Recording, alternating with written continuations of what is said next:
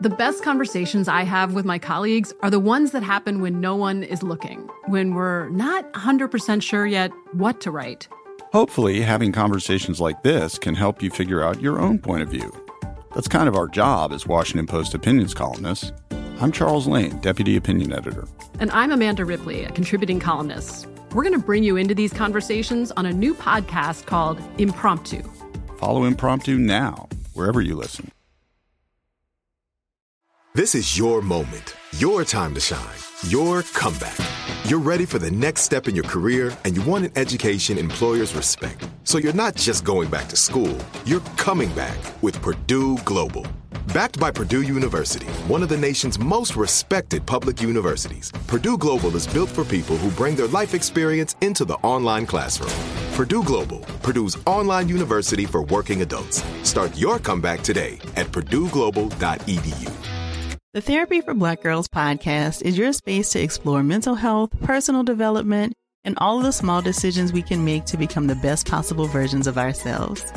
I'm your host, Dr. Joy Harden Bradford, a licensed psychologist in Atlanta, Georgia, and I can't wait for you to join the conversation every Wednesday. Listen to the Therapy for Black Girls podcast on the iHeartRadio app, Apple Podcasts, or wherever you get your podcasts. Take good care, and we'll see you there. From BBC Radio 4, Britain's biggest paranormal podcast is going on a road trip. I thought in that moment, oh my God, we've summoned something from this board. This is Uncanny USA. He says, somebody's in the house, and I screamed. Listen to Uncanny USA wherever you get your BBC podcasts, if you dare.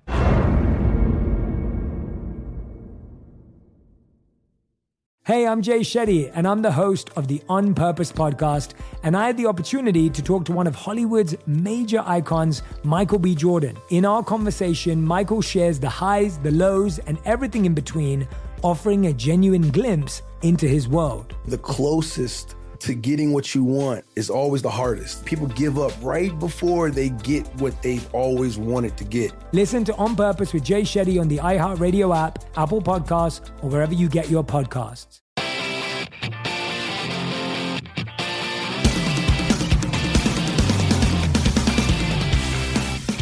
This is the Anxiety Bites podcast, and I am your host, Jen Kirkman. Well, this is my first episode, so I think I'll just talk off the cuff, off the top of my head for a few minutes to just let you know what we're doing here with this podcast. Anxiety Bites is a little Generation X nod to the movie Reality Bites, but there is nothing bite-sized about this podcast. I'll be having long conversations with all kinds of experts who can help us understand our anxiety, where it comes from, what we can do about it, whether it's a neuroscientist, a psychiatrist, an author, a researcher, a meditator, an artist, anybody who has experienced anxiety or who works in the field of helping others cope with anxiety. Now, I don't want to make this podcast about me because it's not about me. It's about everybody. It's about anxiety. But a little background on me. I am, in my other life, a comedian. I have comedy specials on Netflix. I'm also a TV writer, and I've been working in entertainment for about 25 years. But something happened during the great lockdown of 2020 where I was no longer on tour, I wasn't on stage, and I was fine with it. But I wanted to use my voice somehow, maybe in a way that just didn't distract people with jokes, but maybe helped people. And I was noticing on social media that a lot of people were discovering that they had anxiety for the first time, or they were actually just becoming an anxious person for the first time. And I realized, hey, I actually feel pretty good. I have had generalized anxiety disorder, panic disorder, multiple phobias since I was 8 years old. And none of it was diagnosed or handled properly until I was 22. But as a kid, I sat around having panic attacks in school. I remember at age 12 thinking I was having a heart attack. But there was also a part of me that knew this has to do with mental health, even though I had never heard the expression mental health. But I knew, or I thought I knew, if I tell people what I'm feeling, if I tell people that I feel like I can't breathe and I feel like I'm going crazy, they will lock me up for life in a padded room, and I'm not ready for that yet. And so I just had a grand plan, which was whatever this is going on inside of me that seems to be getting worse every year, I will just ride it out until it gets so bad that I want to live in a padded room. And that is how I will deal with this thing. I never had to go live in a padded room because I got help. Ironically, there is padding in the room I am in right now, but that is just because it makes the podcast sound better. But I began therapy in my early 20s. I've done it all, from therapy to medication to meditation. And I'm telling you, everything I have tried to help my anxiety has worked. But different things work at different times. But the one thing that really tipped me over the edge into being able to say, I no longer have a phobia of flying, of driving alone on the freeway, of getting in subways. I still have a fear of heights. What helps my circular thinking, my rumination, all of the thought processes that are anxiety, what helped was when I realized I can apply the sense of humor I have in my job to my anxiety. I used to take anxiety so seriously and say things, I suffer from anxiety. I just thought it was this scary, terrible thing. And I gave it so much weight, I almost gave it so much respect in a way. And now I try to laugh about my anxiety. I don't say I suffer from anxiety. I say I have a friend called anxiety, and it loves to get in the passenger seat of my car and try to give me suggestions about terrible things I should think about. And I just don't let anxiety weigh in on any decisions I'm making. But it's allowed to be there if it needs to be there. I learned to live with it. But it is not anything like it used to be. And it doesn't control my decisions or my life. I know that might not sound appealing to people. I think people want to just get rid of anxiety, but it feels like I've gotten rid of it, if that makes sense, by accepting it and poking a little fun at it. And so I want to have honest conversations with people. I don't want to come from some lofty place of, peace and love, and I'm whispering and, I've changed my life. I still swear and yell fuck you at people if I'm driving in a bad mood.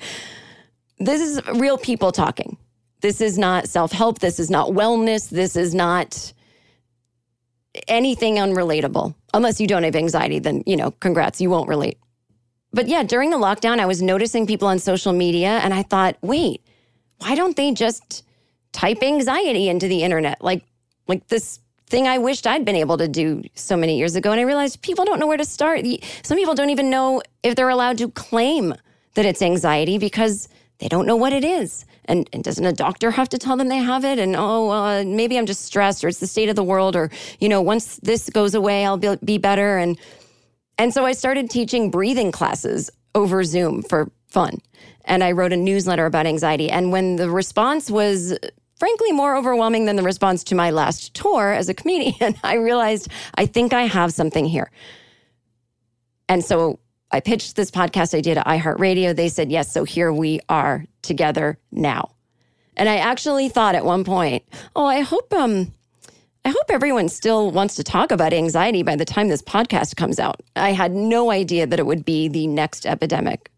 Anyway, I hope you enjoy Anxiety Bites. There will be new episodes every week. And I'm sure over the course of the episodes, I'll reveal more and more about my personal experiences with anxiety. But you don't need the whole story right now. And frankly, again, it's not about me. It's about all of us, and it's about anxiety, and it's about not feeling so alone, because that was always the worst part of it for me, was that I felt so alone when I had it. And even after I found out what I had was normal, I still felt alone because not a lot of people were talking about it.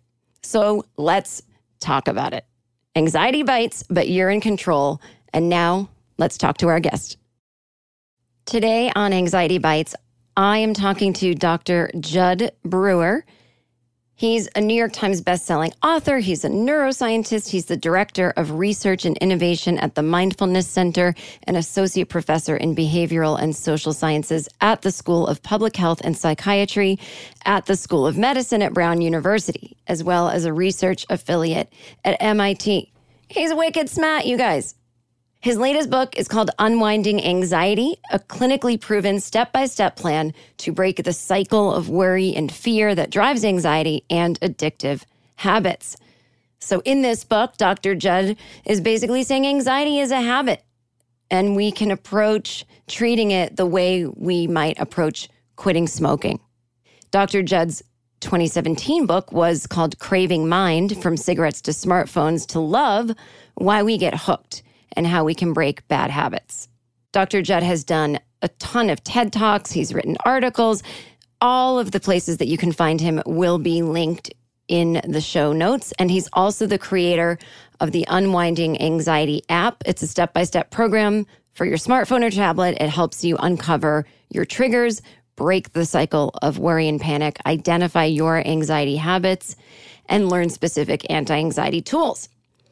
So I've been a fan of Dr. Judd for a while now. I've just heard him on other podcasts and I've read his books. And the way he approaches anxiety is something that we do have control over, and that in a weird way, the way we've been habitually having anxiety, weirdly, there's a little bit of a reward system there, even though it's a disordered reward. We're getting something out of worrying. And so we have to change that and replace it with something. So it's not easy. And I think a lot of people don't want to look at it that way because you want to think, no, I don't have any control. Anxiety is just something that's happening to me. And yet, isn't that what all of us anxious people want, is control? I think we want control over the world and other people's actions. But when we're told, oh, well, you have control over your own actions, we're like, no, that's not a fun kind of control, though. Anyway, in my interview with Dr. Judd, I talked to him about his personal experience with anxiety that he actually thought was IBS, how he gets anxious about his patients who have anxiety, and what he's learned over the past 25 years studying the mind and how anxiety is driven. And we talk about why his dream for his app, Unwinding Anxiety, is that people eventually unsubscribe from it. So let's talk to your new favorite person, Dr. Judd. Dr. Judd Brewer, thank you for being on Anxiety Bites. I'm going to ask you, what is your past relationship to anxiety and what's your current relationship to anxiety today? I'd be happy to explore my relationship with anxiety. It started way back in the day. Actually, I didn't even know I had anxiety. In college, I remember having, let's just say, some GI issues. I talk a little bit about this at the end of my book. And I thought, your new book, Unwinding Anxiety, is that right? In that book. Yes. And I, done a bunch of backpacking in college and was also, always concerned about, getting bacterial infections from not, carefully filtering my water. And so my senior year, I remember going to the student health and the doctor there, these GI issues. And he said, oh, could you be stressed out? And I was like, no, not me. I'm not stressed. I play the violin. I run. I'm a vegetarian, blah, blah, blah. And he goes, okay. So long story short, it turned out that I had irritable bowel syndrome, which is totally stress and anxiety related. And so that was my first encounter, let's say, with anxiety, not even knowing it. And so I think anxiety can really be a shapeshifter in many ways. Long story short, I went on to get panic attacks during residency and, in my psychiatry residency, which was really fun because then, after I'd have a panic attack, I could go down the diagnostic checklist and be like, check, check, check, check. Yeah, I just had a panic attack, And today I would say, a lot of what I've learned about my own mind has helped me work with anxiety. I certainly get sensations and feelings that come up, but I'm much more able to manage and work with it. And I jokingly say, well, I wrote this book because I was anxious about how to help my patients with anxiety because, what I learned in medical school and residency was to prescribe medications. And the gold standard medications out there, there's this term in medicine called number needed to treat, which gives us a quick and dirty estimate of how well something works.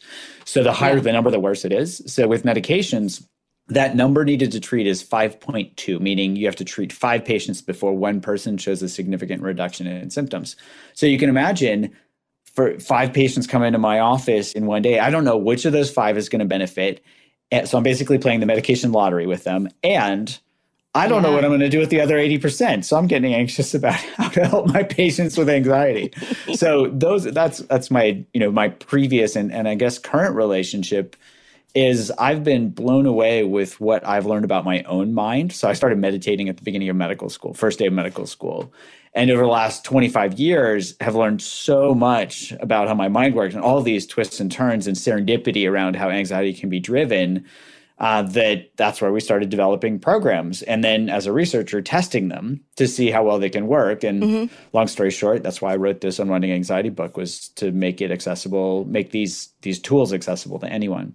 Man, I wish you'd been around when I was a teenager with anxiety and no internet and didn't know what it was and was afraid to ask the librarian if they had any books about the brain, because I thought she was going to say, oh, I have to call the hospital and you're going to have to live there the rest of your life. Are you perhaps anxious? That's very bad, you know? Yeah. Can you hold for 1 minute, please? And then she starts whispering. Yeah. Well, okay, so let me get into this. And I want to talk about, obviously, your book and your app. But I have a question about the brain, because you are also a neuroscientist. Is that right? Yes. Okay. First of all, when the hell are our brains going to evolve past this? Because if I hear one more time, oh, it's left over from being a caveman. Well, okay, but when? When will this change? When will this default setting to being anxious and overreacting, when? In our lifetime? No, right? From a genetic perspective, not in our lifetime.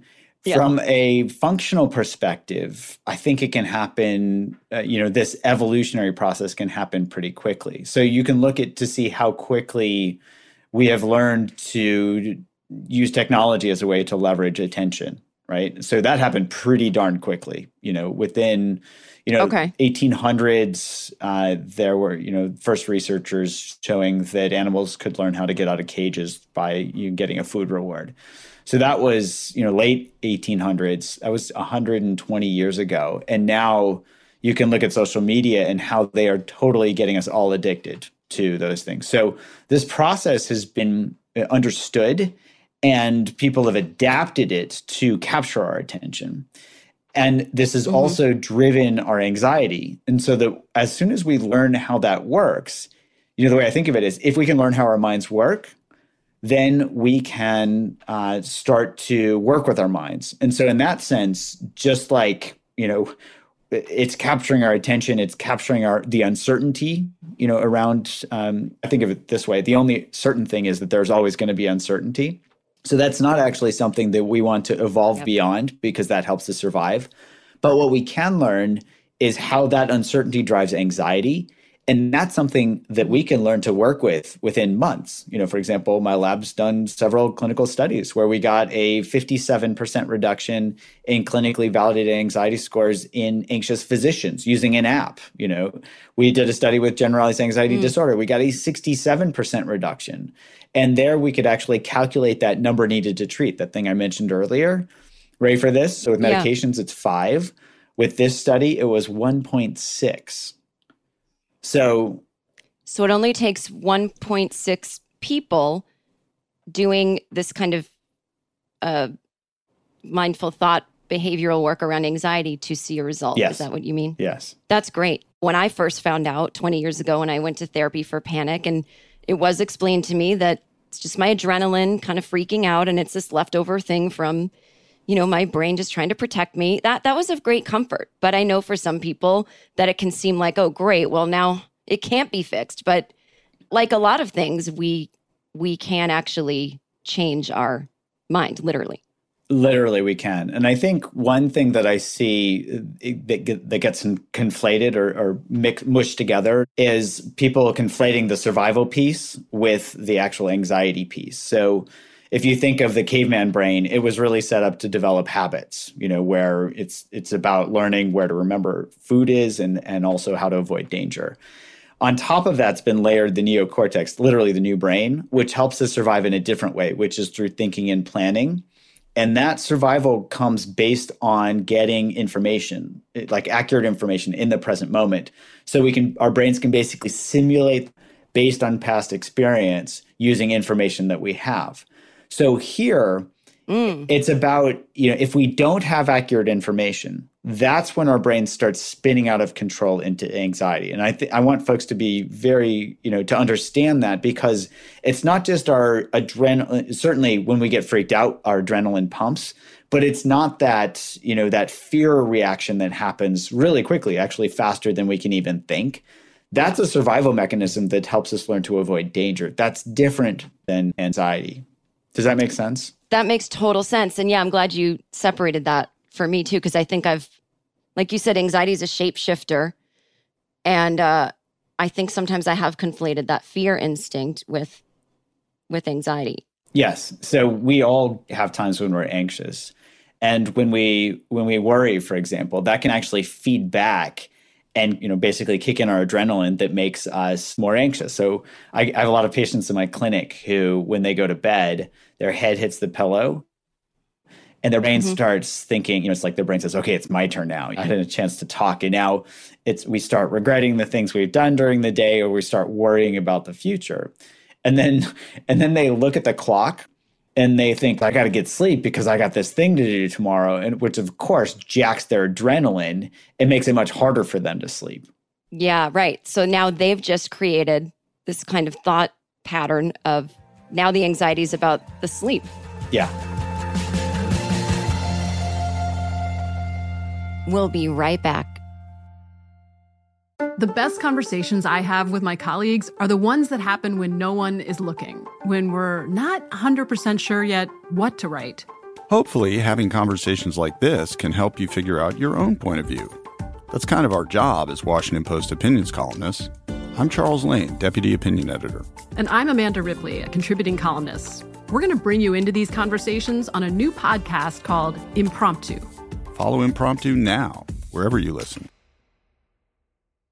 Hey, my name's Jay Shetty, and I'm the host of On Purpose. I just had a great conversation with Michael B. Jordan, and you can listen to it right now. Michael is known for his performances in both film and television. His breakout role was in Fruitvale Station, playing Oscar Grant, which earned him widespread praise and numerous award nominations. His portrayal of Killmonger in Marvel's Black Panther, one of my favorites, further solidified his status as one of Hollywood's leading actors, earning him widespread acclaim for his complex and compelling performance. In our conversation, Michael really opens up. You're going to love listening to it, and I can't wait for you to check it out. The closest to getting what you want is always the hardest. It's always the feeling when you're getting ready to, people give up right before they get what they've always wanted to get. People quit. Listen to On Purpose with Jay Shetty on the iHeartRadio app, Apple Podcast, or wherever you get your podcasts. My name is Ariel. I moved to the U.S. at 19. I spoke no English and I struggled finding job opportunities. Everything I have, I owe to the Adult Literacy Center and getting my high school diploma at age 22. It was an honor helping you achieve your greatness. Now you're helping others achieve theirs. It inspires me. When you graduate, they graduate. Find free and supportive adult education centers near you at finishyourdiploma.org. Brought to you by Dollar General Literacy Foundation and the Ad Council. From BBC Radio 4, Britain's biggest paranormal podcast is going on a road trip. I thought in that moment, oh my God, we've summoned something from this board. This is Uncanny USA. He says, somebody's in the house, and I screamed. Listen to Uncanny USA wherever you get your BBC podcasts, if you dare.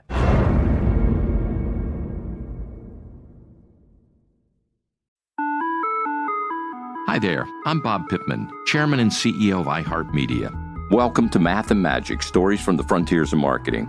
This week, I'm talking to the one and only Ryan Seacrest. Love the connection to people.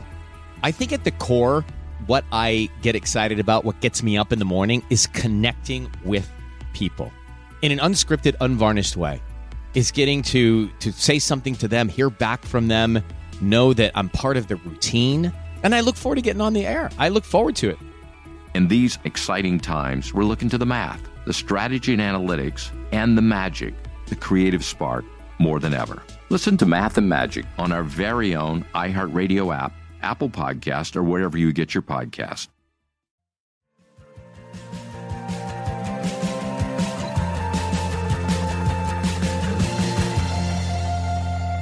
What's the story on chemical imbalances? I mean, is it just sort of a thing that people say and it's not really something we're born with, or can we change our chemistry in our brain? Well, we can certainly change our chemistry in our brain. Thoughts will literally have chemical cascades that lead to, chemical reactions. So in that sense, we are basically just a jumble of chemistry. If you look at the chemical imbalance thing, I think it's a simple and quick explanation. Oh, take this pill because it's a chemical imbalance and it's going to help with the chemical. For some people, they have genetic polymorphisms, meaning that the proteins that are expressed on certain cells look slightly differently than other people, which can affect how certain neurotransmitters, function in their brain. And for some people, things like selective serotonin reuptake inhibitors, which are the first line treatment, like the Prozacs, the Zolofts, the Paxils of the world. Yeah. That's how, for some people, those can be helpful. Yet, this is where this number needed to treat comes in. It should be noted that historically, these were developed as antidepressants. And people just started using them, testing them out with anxiety and found, oh, they're better than placebo, so we'll prescribe those as well. Uh-huh. So, they affect serotonin reuptake. That's where their name comes from. But it doesn't necessarily mean, especially for the majority of the population, some chemical imbalance in their brain. It means this is the best we've got. And here's our explanation. So try the pill. And because they're generally benign, they generally don't have side effects for most people. And it's hard to overdose on them. For a psychiatrist or even a general, practitioner, like a primary care provider, to prescribe these things and not worry about it too much.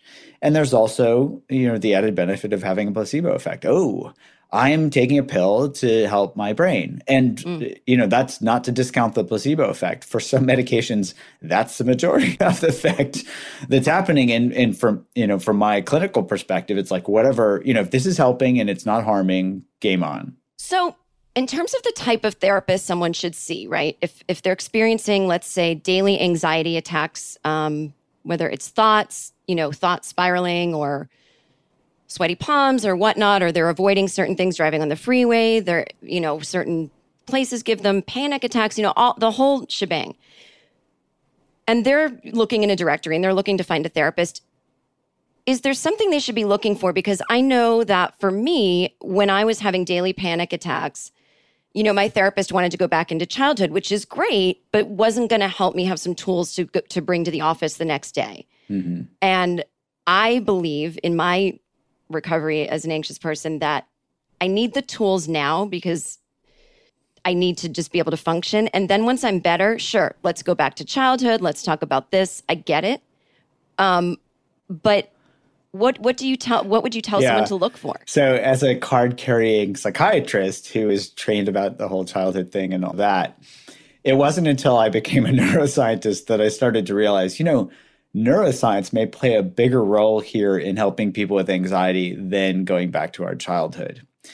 And that childhood piece may be somewhat of a holdover from, whether it's Freudian days or whatever, in a way that we're just trained, this is what we should be doing. But if you look at it, especially looking at how anxiety is driven, so this was something I did not learn in residency training. This is something that I learned afterwards, serendipitously, when I was studying habit change. We were developing programs for smoking and for overeating. And especially we have this Eat Right Now app that we were studying with folks. And folks were saying to me, I remember somebody asking, hey, I'm realizing that anxiety is triggering me to stress eat. Can you create a program for anxiety? And I was thinking, well, I prescribe medications, but, they don't work that well. So it put a bug in my ear. And it was actually back in the 80s when Prozac, first came out, that people were doing research suggesting that anxiety could be driven like other habits. And this is really what this, I had this light bulb moment where I was like, I never learned that. Why didn't I learn that in residency? And the reason I mention that is that when I started looking into the neuroscience behind how that works, it's like, habits are driven through rewards, not based on childhood. There's actually a formula called the Rescorla-Wagner curve. The details aren't important. But basically, how rewarding a behavior is going to drive 100% whether we perpetuate it or not, whether we keep doing it or not. Childhood is nowhere in that equation. You want to change a behavior, including worrying, which drives anxiety. It's not about going back into the childhood. It's about what's happening now, what's driving this, and can we take a neuroscience-based approach? So long answer to your short question, whoever it is, make sure that they're actually up on the current neuroscience and not just, I had Freudian psychoanalysis training or something like that. Nothing wrong with that. But we know a lot more now than was known in Freud's days. But I think it is a sophisticated concept that, okay, you're doing this habit, this anxiety, whether it's the kind of thought spiraling you're doing before you go on a trip, or you're drinking every night to handle the work stress, whatever it is, you're actually getting some kind of reward, however disordered it is, from doing this. Let's look at it and get you a better reward. I mean, first, right there, somebody has to be willing to say, for lack of a better word, it's my, quote, fault. But I feel like that must be challenging to, I think there's some comfort in saying, no, I'm not doing anything wrong. Life is happening to me. Now fix it. Don't make me change something. That must be extremely challenging in your practice, right? It can be. And I actually learned something from one of my patients that I've used to help my other patients with this exact question that you're asking, which is one of my patients. So as I was working with a patient and helping her understand, like, this was basically, her brain trying to help her survive, this thinking and planning brain going offline. She actually started using this mantra with herself when she noticed that she was starting to get revved up with anxiety. She just used this mantra, oh, that's just my brain. And what that reminded her of was that it was her brain doing this thing. It wasn't actually her fault. And it could also help her remind herself, oh, I know how to work with this, so she could ground herself and actually work with it. That's incredible. Yeah, because I do think the irony about anxious people, myself included, is we just want control. We want to control the universe. We want to control, everything. And things like your book, Unwinding Anxiety, and working with a therapist, you're actually being given the greatest gift: control, options, choices. And we're like, no. I don't want to. It's just funny. I saw that so many years in myself. Like, someone is giving me exactly what I want. Here, you can control this. And I'm like, no, I'm not going to do it. And so, it's tough. I mean, like, everything you're saying in your book makes total sense. But I imagine as the person that has to work with people, it might take a beat to get there, right? It can. And so here I find two things that are common. One is when the anxiety gets bad enough, it's kind of like somebody getting into the gutter when their drinking becomes bad enough, then they wake up and like, wow, this is a problem. I need to do something about this. So when somebody's anxiety is bad enough, they're more driven to find a solution. I hope that we can reach people before that, because I hate to see people suffer from debilitating anxiety. The other piece is to really be able to see, this is just my brain. And we're giving them these tools. Think of it as knowledge is power. And so for anybody listening, keep in mind, the more you know about how your mind works, the more you'll be able to work with it. And this applies beyond anxiety. So if you're not sure if you have anxiety or not, just think of any habit that you have, and this same process can be applied in the same way, and then maybe examine whether you've got a little bit of anxiety and then use it in the same way. And I want to empower everyone listening to be able to claim anxiety. I think so many people think it is this big bad disorder, and, they can't say they have it because, they don't have it as bad as this and that. And it's like, I just think anxiety is sort of the human condition in a way. Yes. Whether some people experience it often or not. I like the way you put that. So there is one condition that I, with 100% certainty, can say that we all have, which you just named, the human condition. Yeah. Right? Yeah. And in that human condition is a whole range of emotions and a whole range of states. And our brains are they're just trying to gather information so they can predict the future. And when there's uncertainty, we might get a little anxious. And that's okay. And the more we can notice more quickly that we're anxious, the more we can actually get our thinking and planning brain back online and get back on track. So let's talk about how we do some of that. So maybe explain to everyone, what's an adaptive versus a maladaptive behavior? And how does that get us on the road to learning about changing our habits with anxiety? Well, let's use any habit as an example. So we form habits through a simple process, 3 elements: a trigger, a behavior, and a result. So an adaptive habit, you can think, I won't use too many examples from our ancient ancestors, because I agree with you. I think that's overplayed. But it's helpful to just kind of conceptualize where this comes from. So imagine our ancient ancestors didn't have refrigerators, right? They didn't have sources of food that they could get every day. They had to go find food. And so the brains are set up, and our brains are still set up this way, to go find the food. So the first element is a trigger. They see the food, there's the trigger. They eat the food, there's the behavior, that's the second element. And then the third element is, from a neuroscience perspective, a reward, where their brain, their stomach sends this dopamine signal to their brain that says, remember what you ate and where you found it. So an adaptive habit is to remember where food is. Another adaptive habit in modern day is to, think of all the habits that we have that we do every day, like tying our shoes, putting our clothes on, walking, eating breakfast, making coffee. Imagine having to relearn those things every day. We'd be exhausted by the end of breakfast. So the idea there is there are tons of adaptive habits that we take for granted because they're habitual. We do them without thinking. That's basically what a habit is. It's an automatic behavior that's just cued. So we've got habits. Most of our habits are adaptive. And then sometimes they become maladaptive. So based on what we've learned, they can not be so helpful. So maybe an example would be, adaptive habit is learning how to eat. Maladaptive habit would be learning the value of chocolate cake. So we set down this reward value of chocolate cake. Typically it starts, okay, let's go back to childhood. Are you ready? So I'm ready. So we go to birthday parties when we're kids, and we associate cake with not only tasting good, but ice cream and presents and friends and parties. And for me, did you ever go to a roller skating birthday party? Yeah. Oh, you bet fun. I did. So yeah. I associate that with roller skating sometimes. And so imagine all the times we lay down that reward value as a kid. And then when we're not a kid anymore, when we were kids, we could eat cake for breakfast, lunch, and dinner, right? It didn't affect us at all. Just we're like, boom, I'll have more cake. Now I get a sugar rush and crash when I eat cake, so I have to eat it very judiciously, And if I ate cake for breakfast, lunch, and dinner, things probably wouldn't go so well in terms of my body feeling good and my brain functioning. So we can see how that can become maladaptive if we just carry that habit forward. I'm just going to eat cake the rest of my life.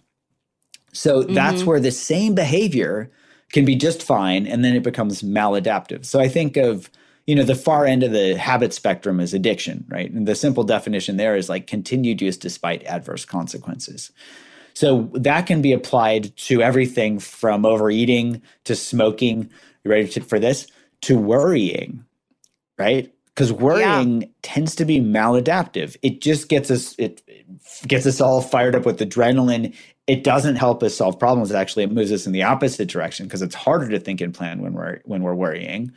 Yet it becomes rewarding in the sense that even if we can't control the situation, we at least feel like we're doing something. It's like the parent worrying about their kid. I'm like, I don't know if he or she is safe. Well, I'll just worry about them until they get home. I can promise you their worrying did not keep their kids safe, but it gave them something to do. It's like if you're driving on the freeway, deadlock traffic, and you start taking side streets. It takes the same amount of time, but you felt like you were doing something, and you still were late to the thing because there were just too many cars on the road that day, And I really relate to that. In my days of fear flying, I had maladaptive habits. I had the habit of doing certain thinking, which only increased my anxiety and panic on the flight. And I couldn't let it go because the reward I was getting was that I had convinced myself that I was inherently doing something dangerous, and I survived it because I got lucky, when the plane landed safely, and that all of my worrying was keeping me in reality. I had this very insistent thing that, listen, nobody bullshit me here. I don't want to hear about everything's okay and blah, blah. I'm going to face reality, I know that wasn't even a question. It was just sort of a rant. And Well, I think you're highlighting something that I think it's helpful to know, which is our brains love to make associations, right? One of the biggest ones that I see is performance anxiety, where people feel like, well, I was anxious and I performed well, so therefore anxiety helped me perform well. Wrong, actually, wrong, dead wrong. There's no evidence to support the fact that anxiety makes people perform better. In fact, there's plenty of research showing that there's an inverse relationship, meaning the more anxious someone is, the worse they perform. Now, I don't know about you when you've performed, but the peak of performance is when people talk about being in flow or being in the zone. And how much anxiety is happening in those moments? 0. Yes. And you know, it's interesting you said that. I just figured it out now because I'm not, honest to God, as a performer, I really am not like this big attention-starved person. And so I used to think, well, why the only place I'm not anxious is on stage? And it wasn't because I love the crowd and the applause. It's not that. It's what you're saying. I was in flow.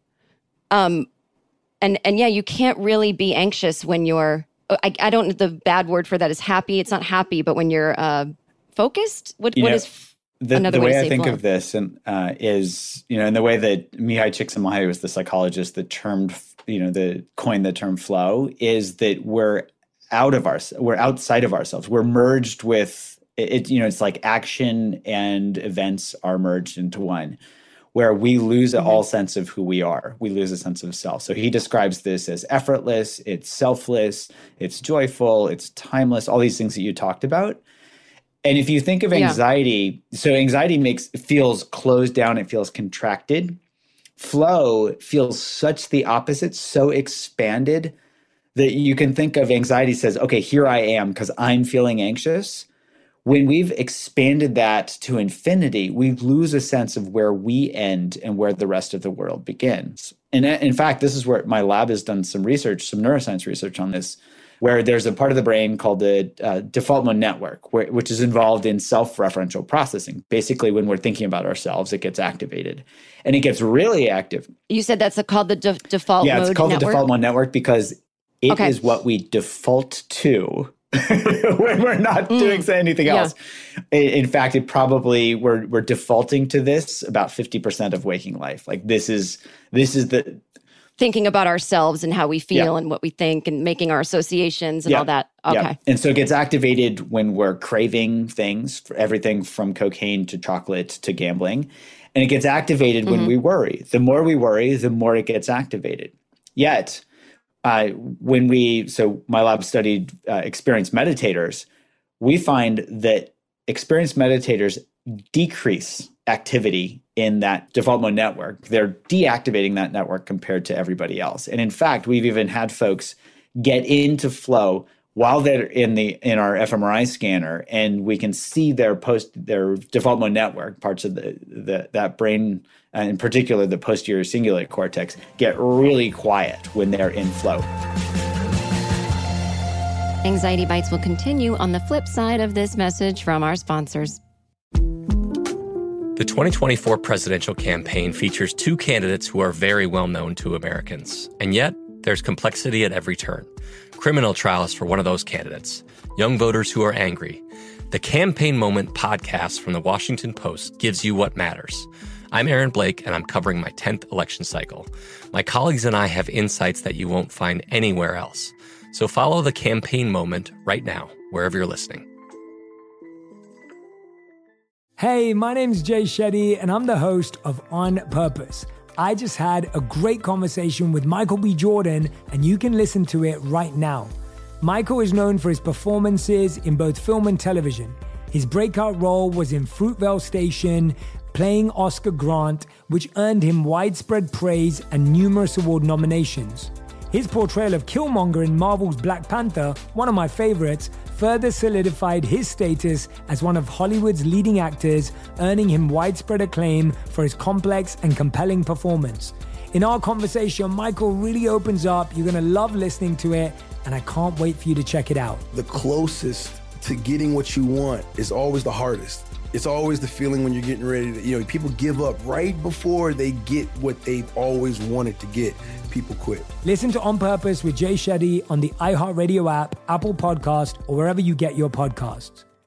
Snakes, zombies, sharks, heights, speaking in public. The list of fears is endless.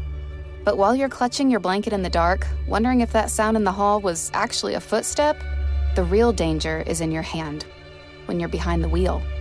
And while you might think a great white shark is scary, what's really terrifying and even deadly is distracted driving. Eyes forward, don't drive distracted. Brought to you by NHTSA and the Ad Council. I'm Katya Adler, host of The Global Story. Over the last 25 years, I've covered conflicts in the Middle East, political and economic crises in Europe, drug cartels in Mexico. Now I'm covering the stories behind the news all over the world in conversation with those who break it. Join me Monday to Friday to find out what's happening, why, and what it all means. Follow The Global Story from the BBC wherever you listen to podcasts. Mother's Day is right around the corner, and in true She Pivots fashion, we're highlighting moms who've dedicated their lives and their pivots to supporting mothers. The iconic Christy Turlington will join us to talk about launching Every Mother Counts after pivoting from her 90s supermodel days. And later, the co-CEOs of Baby to Baby will share how they're addressing the needs for millions of babies and moms. So tune in and subscribe to She Pivots. New episodes out every Wednesday. Listen to She Pivots on the iHeartRadio app, Apple Podcasts, or wherever you get your podcasts.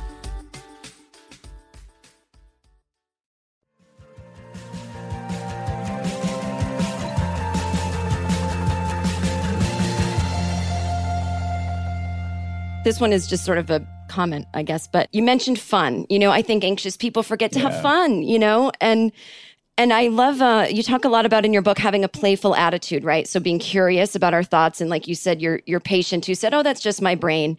You know, that's sort of the point of one of the underlying points of this podcast is like, we can have some fun with our self-diagnosed anxiety diagnoses. You know, it doesn't have to be, I have anxiety. And so my point is like a little thing I do is I call my anxiety Lisa. So I used to work at this office and the human resources woman was such a drama queen.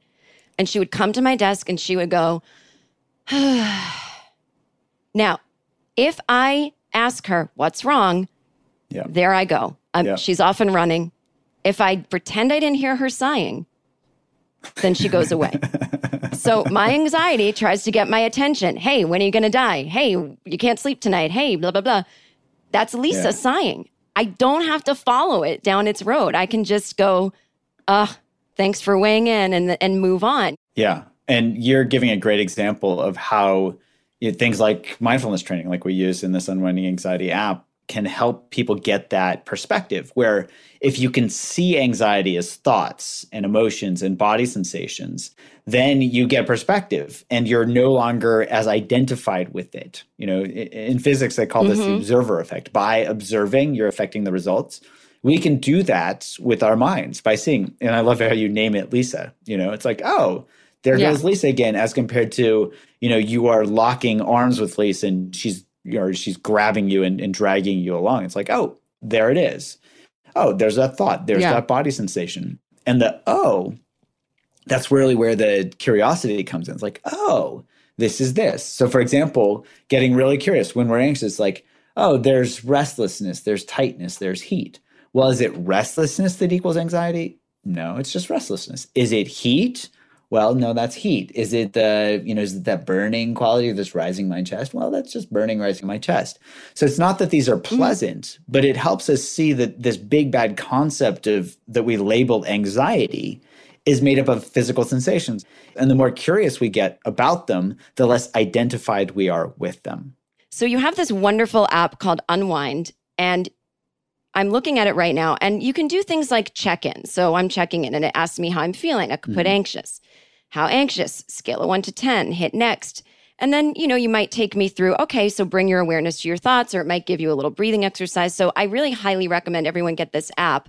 And I do mean this as a compliment, but one time I used it last week when I was feeling anxious, and I swear to God, all I had to do was open the app. And I didn't even end up doing anything because there's something in my brain that goes, well, there's an app for this, so what you have is normal, and you just needed to check in and get out of the default mode you talk about. And then I didn't even end up checking in. I just merely opening the app and knowing that there's a name for what I have and was enough for that day. I'm not recommending people don't use your app. That's great. But, and that's, we've designed this with the world's worst business model in mind, which is we've designed this Unwinding Anxiety app to help empower people to learn how their minds work and to work with their minds so that they can internalize the training, because we're not trying to get them to subscribe for life so we make more money. I'm a psychiatrist. I want to help people.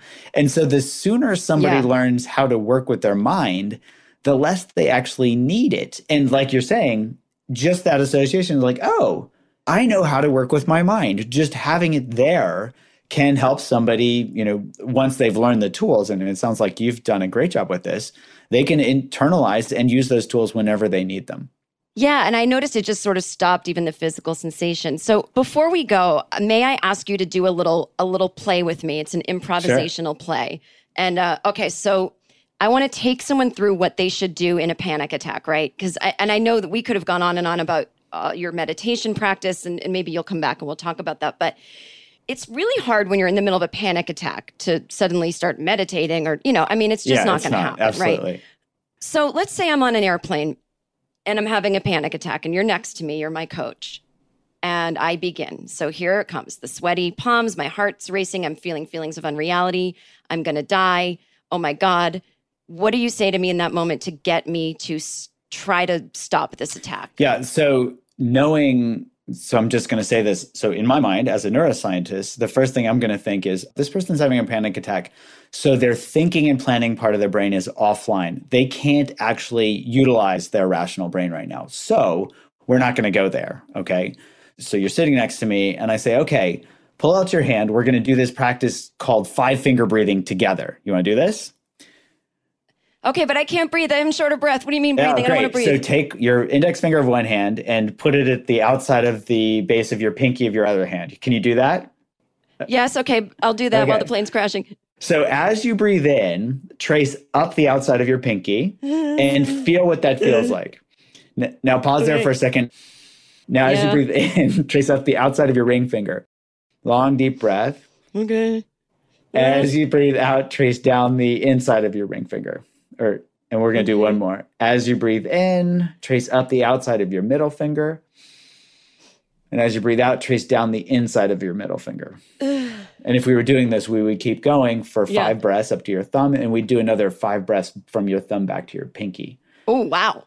Yeah. So 10 breaths of forcing your working memory part of your brain to pay attention to 4 things at once, okay? Your breathing rate, your fingers, your index finger and your pinky, and then also seeing your hands, okay? Yeah. Those 4 things, our brains can't hold much more in working memory than 4 things at once. So if we do that, it does multiple things. One is it forces us to see how quickly we're breathing. And typically when you're tracing up your finger, our breathing starts to slow down already. Typically when we're anxious, we're going to breathe rapidly. So it starts to slow down our breathing. And at the same time, it's like our brain has a certain amount of working memory. It crowds out the working memory from those anxious thoughts. So those anxious thoughts gets booted, right? And when we take 10 breaths, our physiology calms down. And when those thoughts come back on, now there's a mismatch in terms of arousal level. Our body is calmer. Those thoughts come in at a different arousal level and they say, hey, we're supposed to be anxious. And our body says, well, I'm not actually feeling as anxious as I was. So it's easier to be able to watch those thoughts and just name, oh, there's Lisa or whatever, and let them go rather than get caught up in them. Because if the arousal level is the same for the body and the thinking brain, they're going to play off of each other. And they're just going to be like, I'm anxious. Oh, yeah, I'm really anxious. Oh, now I'm really, and they just go back and forth with each other. So if your body's calm, your anxious thoughts come in like a bunch of guys with a 6-pack, and they're like, yeah, let's party. And they open the door to the house, and it's some old lady's knitting. And they're like, hey, where's the party? And she's like, oh, pull up a chair. I've got some yarn. Let's party. Well, listen, I know you have to go be a real doctor here. But I want to thank you for coming on Anxiety Bites and being so informative. Oh, my pleasure. Thanks for having me. Thanks for listening to Anxiety Bites. I hope you enjoyed my chat with Dr. Judd Brewer. So I made a list of some of the practical takeaways that we learned today. If you want to refresh yourself. So number one, as Dr. Judd said, the only certain thing is that there's always going to be uncertainty. So uncertainty is not something we want to evolve beyond because it helps us survive. Two, it's not just adrenaline that makes us anxious. It's a natural function of our mind to feel fear when the brain doesn't have accurate information, and it's a survival mechanism that helps us learn to avoid danger. Three, worry can feed back and kick in our adrenaline, which makes us more anxious. Four, neuroscience may play a bigger role in helping people with anxiety than going back to childhood in our therapy sessions. Five, habits are driven through rewards and how rewarding a behavior is. So that's going to drive 100% whether we perpetuate a behavior or not. But by the way, rewards can be disordered, and that's where it can get tricky. Six, the more you know about how your mind works, the more you'll be able to work with it. I think that was actually 7. At some point, I've lost count here. I'm not going to go back and re-record this. I told you this podcast is nothing if not unpretentious. So whatever the next one is, the more quickly we can notice we're anxious, then the more we can get our thinking and planning brain online and get back on track. A habit is just automatic behavior, and some are healthy or adaptive, and some are maladaptive, like worry. Worry doesn't help us solve problems. It actually moves us in the opposite direction, as worry makes the brain literally unable to think. There is no scientific evidence to support the notion that anxiety makes us perform better, when in actuality, the peak of performance is when we are in the zone, or what's called in flow. And the term flow means we are out of ourselves. It's effortless, selfless, joyful.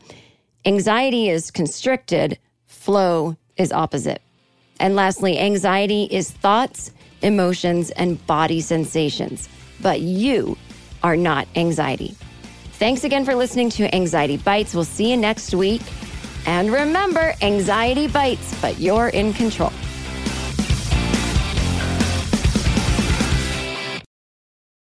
For more podcasts from iHeartRadio, visit the iHeartRadio app, Apple Podcasts, or wherever you listen to your favorite shows. From BBC Radio 4, Britain's biggest paranormal podcast is going on a road trip. I thought in that moment, oh my God, we've summoned something from this board. This is Uncanny USA. He says, somebody's in the house, and I screamed. Listen to Uncanny USA wherever you get your BBC podcasts, if you dare.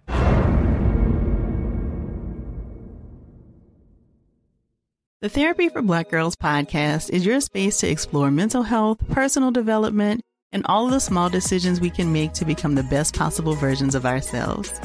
I'm your host, Dr. Joy Harden Bradford, a licensed psychologist in Atlanta, Georgia, and I can't wait for you to join the conversation every Wednesday. Listen to the Therapy for Black Girls podcast on the iHeartRadio app, Apple Podcasts, or wherever you get your podcasts. Take good care, and we'll see you there. Hey, I'm Jay Shetty, and I'm the host of the On Purpose podcast, and I had the opportunity to talk to one of Hollywood's major icons, Michael B. Jordan. In our conversation, Michael shares the highs, the lows, and everything in between, offering a genuine glimpse into his world. The closest to getting what you want is always the hardest. People give up right before they get what they've always wanted to get. Listen to On Purpose with Jay Shetty on the iHeartRadio app, Apple Podcasts, or wherever you get your podcasts. Every family has an origin story, one passed down through the generations. Mine happens to be a mystery involving my great-great-grandmother left behind in Sicily. I'm Jo Piazza, and my new podcast will transport you to the gorgeous island of Sicily as I trace my roots back through a whodunit for the ages. Listen to The Sicilian Inheritance on the iHeartRadio app, Apple Podcasts, or wherever you get your podcasts. Bring a little optimism into your life with The Bright Side, a new kind of daily podcast from Hello Sunshine, hosted by me, Danielle Robay. And me, Simone Boyce. Every weekday, we're bringing you conversations about culture, the latest trends, inspiration, and so much more. I am so excited about this podcast, The Bright Side. You guys are giving people a chance to shine a light on their lives, shine a light on a little advice that they want to share. Listen to The Bright Side on America's #1 podcast network, iHeart. Open your free iHeart app and search The Bright Side.